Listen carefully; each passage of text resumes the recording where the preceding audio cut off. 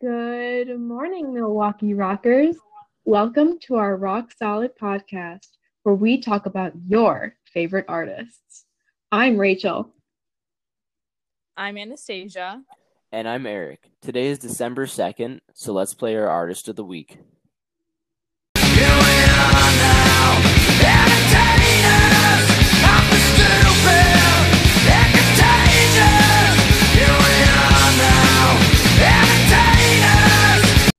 Do you recognize this song? Today we will be talking about one of our favorite bands. A fun fact to help you, if you didn't recognize the song already, is that the band was thrown out of their own record release party. Do you have any guesses? You're right. Our band of the week is Nirvana. Nirvana was a grunge band comprised of the lead singer, songwriter, and guitarist Kurt Cobain, bassist Novoselic, and drummer Aaron Burkhardt. Later he was replaced by Chad Channing, and then finally Dave Grohl. Their first performance together was at a house party in 1987, but they were a much different band back then than if they were compared to the band they were in 1993. You know, I've always loved Nirvana because of their super unique grunge sound. When I picture a rock artist, I usually think of the Beatles, Elvis Presley, and maybe Led Zeppelin. Yeah, me too. Their sound really changed the way people thought about and pictured rock and roll. They created this new sound in rock and roll through many of the technological advances they had available to them. The best way to really understand how they utilize these different technological advances is by comparing their sound to other popular rock bands at the time. Here's the beginning to Sweet Child of Mine by Guns N' Roses.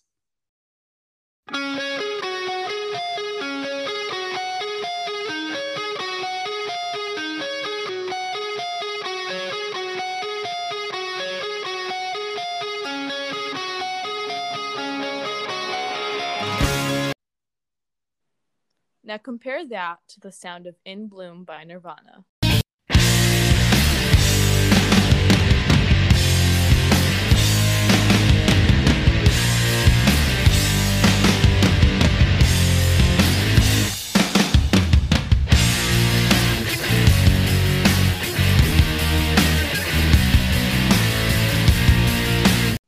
Clearly, you can hear the difference by the distortion in Bloom.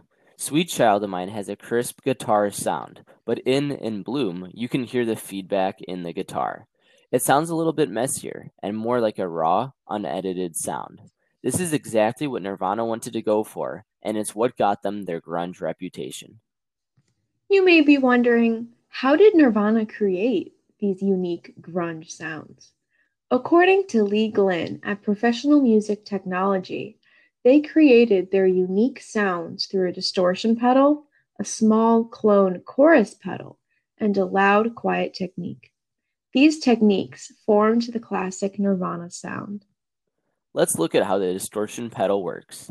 In simple terms, if you imagine a sine graph getting clipped to only allow certain portions of the graph to be heard and or exist, then you have a good idea of the basic understanding of distortion in general.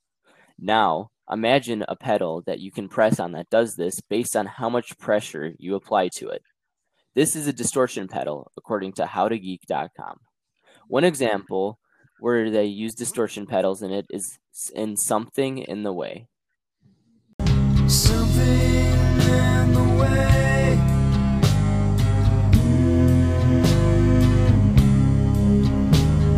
Something in the way. Yeah.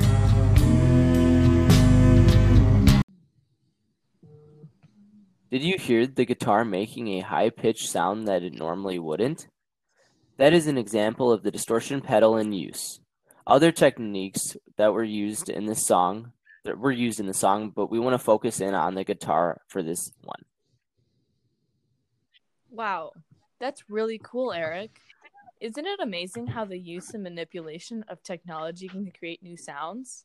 The small clone chorus pedal was another important pedal that Kurt Cobain used in Smells Like Teen Spirit, Come As You Are, and many other popular songs. This pedal works similarly to the distortion pedal, but it creates a wobbly water sound, according to groundguitar.com. It also doesn't really distort the sound, but rather copies the signal multiple times to make it sound like there are multiple versions of the signal that are played in slight delay, according to Reverb.com. Here's an example in Serve the Servants.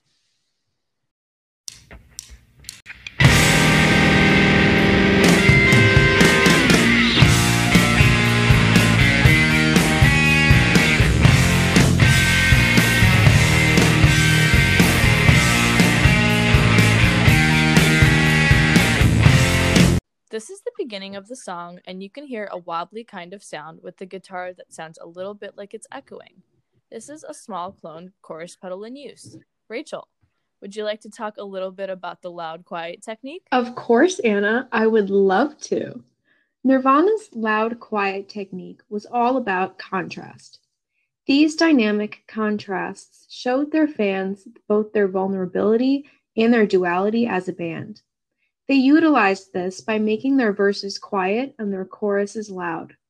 Some other rock and grunge bands use a constant forte dynamic in order to express their complete anger and frustration with the world.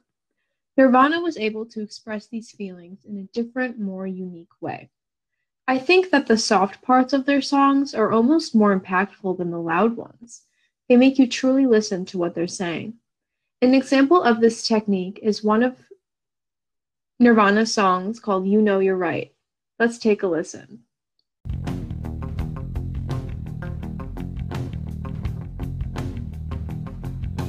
I will never bother you.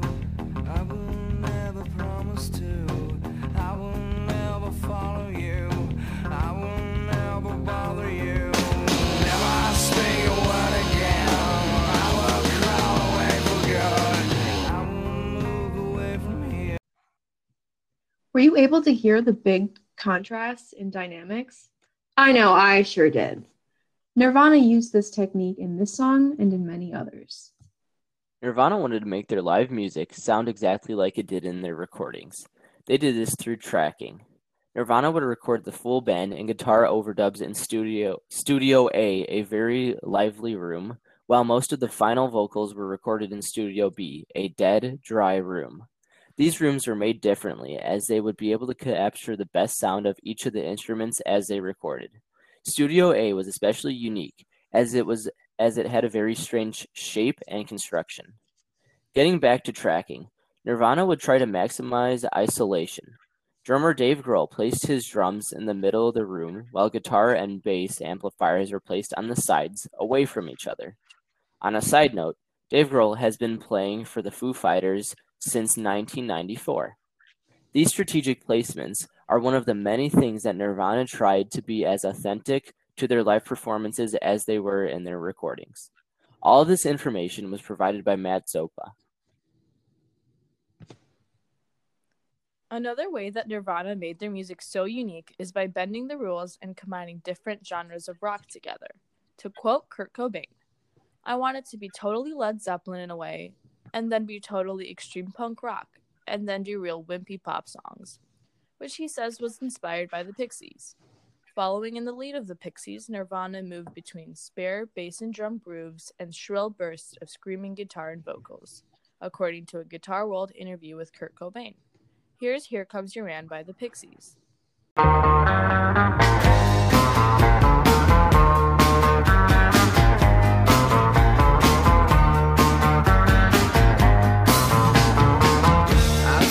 Sound familiar? That's right, it sounds a little bit like Nirvana's Come As You Are.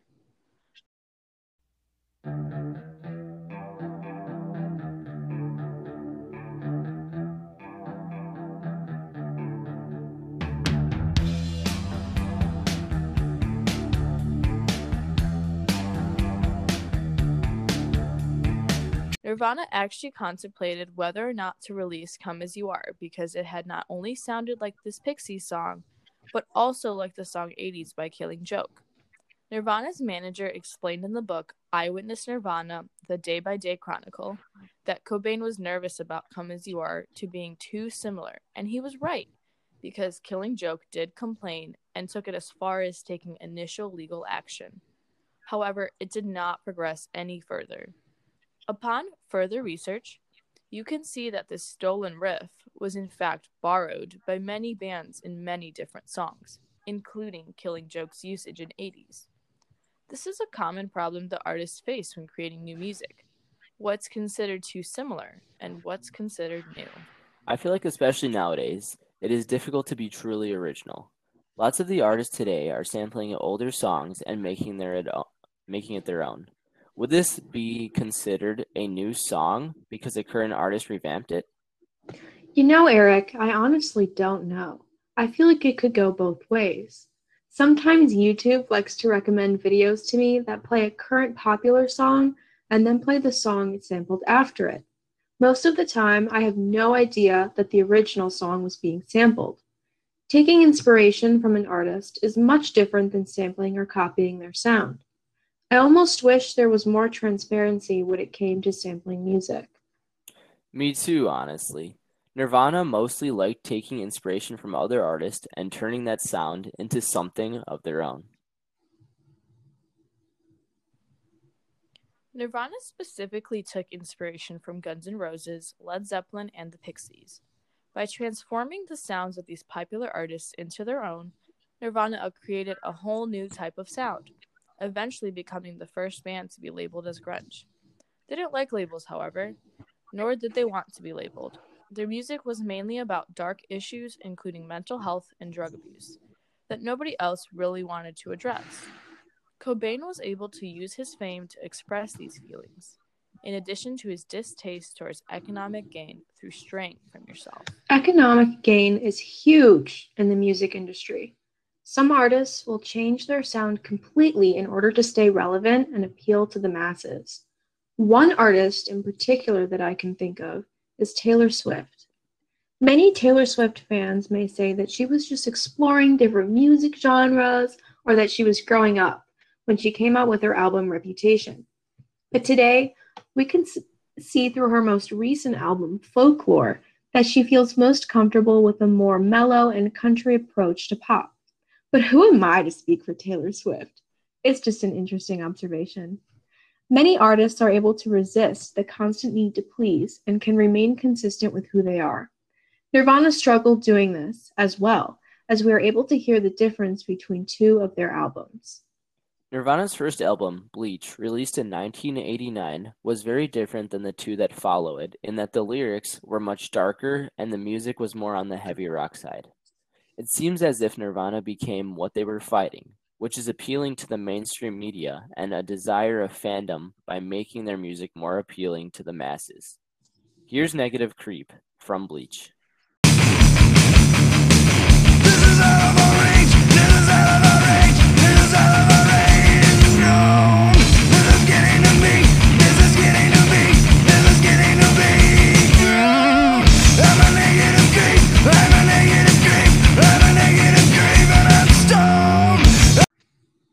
And here's their most popular song of all time, Smells Like Teen Spirit. Load up on guns, bring your friends, fun to lose, to pretend she's overboard, self-assured, no, the dirty word.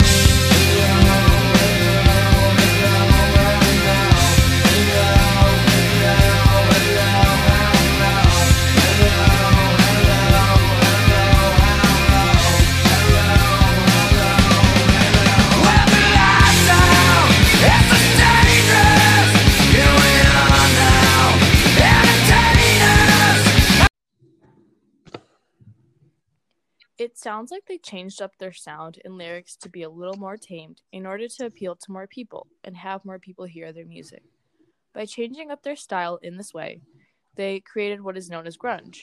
But along with appealing to the masses came casual fans, which Kurt Cobain felt took meaning away from Nirvana's work because they did not listen closely, nor did they hear what they had to say. So here's a line from Nirvana's In Bloom.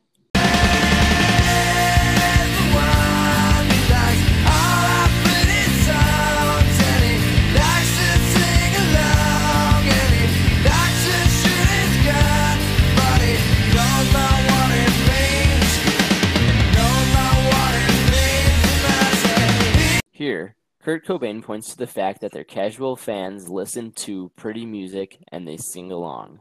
But they don't understand that it isn't, in fact, pretty music. It's serious and has meaning.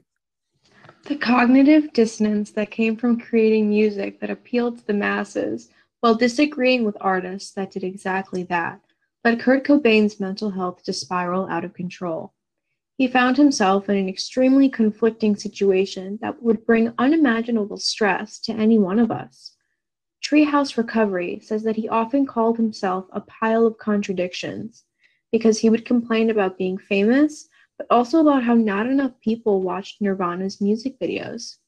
He began to heavily use drugs and alcohol, eventually leading to and accelerating many of the mental health issues Kurt Cobain encountered. On top of the drug and mental health issues Kurt was facing, the Cold War also contributed to putting stress and pressure on him and many people around the world. If you're not too familiar with the Cold War, it's time for a little history lesson. The Cold War itself wasn't an actual physical war, as the name might be misleading. It was actually a period of time during the 1990s where the Soviet Union and the United States were having a nuclear missile standoff. At any moment, either one of the countries was ready to send nuclear warheads over to the other country. This had a huge impact on American society as people lived in constant fear of possible nuclear war. This made many people who were aware think that they were living their last days on this planet. This was something that added more stress to Kurt's life than he already had. Even after the Cold War had stopped due to the dissolution of the Soviet Union in 1991, the United States was dealing with the Gulf War in the Middle East and civil unrest with riots in Los Angeles due to police brutality. Despite these events, however, the 90s are actually considered the decade of peace, prosperity, and internet, according to History.com. So American people, including Kurt Cobain, were able to focus on themselves and their lives. But back to Nirvana. It's no secret that with fame comes easily accessible substances, such as drugs and alcohol. For many artists, substance abuse was a way to cope with the constant attention and need for adrenaline that was experienced on stage. Kurt Cobain specifically fell victim to the serious side of the spotlight. Even before the spotlight, Cobain's family mentioned that he had been showing signs of depression and deep instability in his life. CBS News mentions that at a young age, Kurt Cobain was diagnosed with ADD and then bipolar disorder, and he did not receive appropriate treatment for either of them. It was common 30 years ago that mental health illnesses were not treated or even went undiagnosed. Here are a few lyrics in which it seems that Kurt Cobain reaches out for help. I'm so happy, 'cause today I found my friends in my head. I'm so ugly, that's okay, 'cause so are you. Broke arm is Sunday morning, is every day for all I care, and I'm not scared. I'm not like them, and I can pretend the sun is gone, and I have a light, the day is done, and I'm having fun. I think I'm dumb, maybe just happy. It is obvious that Cobain was crying out for help through his music. In fact, he even wanted to name what is now called In Utero, the last album in 1993 before Cobain's suicide in 1994, I Hate Myself and Want to Die. This wasn't allowed, as the record company feared that it would not send a good message to the youth of America. Eventually, the fame that he didn't want, the untreated mental health illnesses, and a heroin addiction led Kurt Cobain to take his own life on April 5, 1994, by a self-inflicted shotgun wound into the head and was found 3 days later in his home. His suicide led to a worldwide panic that many other young people would take their own lives as well. You would think that after this traumatic event, people would respect and honor Kurt while addressing the issues that led him to his suicide. But even today, people are capitalizing on Cobain's death. A while ago, I saw t-shirts at Urban Outfitters that had passages of Kurt Cobain's personal journals on a t-shirt. Even after looking into Cobain's death, I saw people had put his suicide note on a shirt and were selling it. It is so sad and heartbreaking that people are trying to make money off of someone else's death. It is blatant disrespect. Or even if you are someone who is struggling with mental health and you see a huge company like Urban Outfitters profiting off of someone else's mental health struggles, I feel like it sends the message that nobody really cares. And if you were to seek help, you wouldn't be taken seriously. It feels like a step backwards in terms of mental health in the United States. There is still work to be done in the world for understanding mental health and how to respect those who struggle Wow, with it. Anna, I find that awful as well. I can't believe that people think that invading and exploiting someone's privacy is okay, especially when that person has no say in it. It is very sad that things ended up like this. If people were more open to talking about mental health and addiction in the 1990s, this would have been a sign to all Americans that Kurt needed help. I too am quite unhappy hearing that something like this is being sold. Now, I want you to imagine someone going into a store. This person has been having mental health issues and they feel like they don't fit in. Once they see a shirt that had Kurt's suicide letters on it, they're going to be personally hurt, as even today, mental health issues are like a joke to people who don't suffer from them. If you're ever having thoughts of self harm, help is available. Call the National Suicide Prevention Lifeline at 1 800 372 8255. Stay solid, rockers, and remember, you're not alone.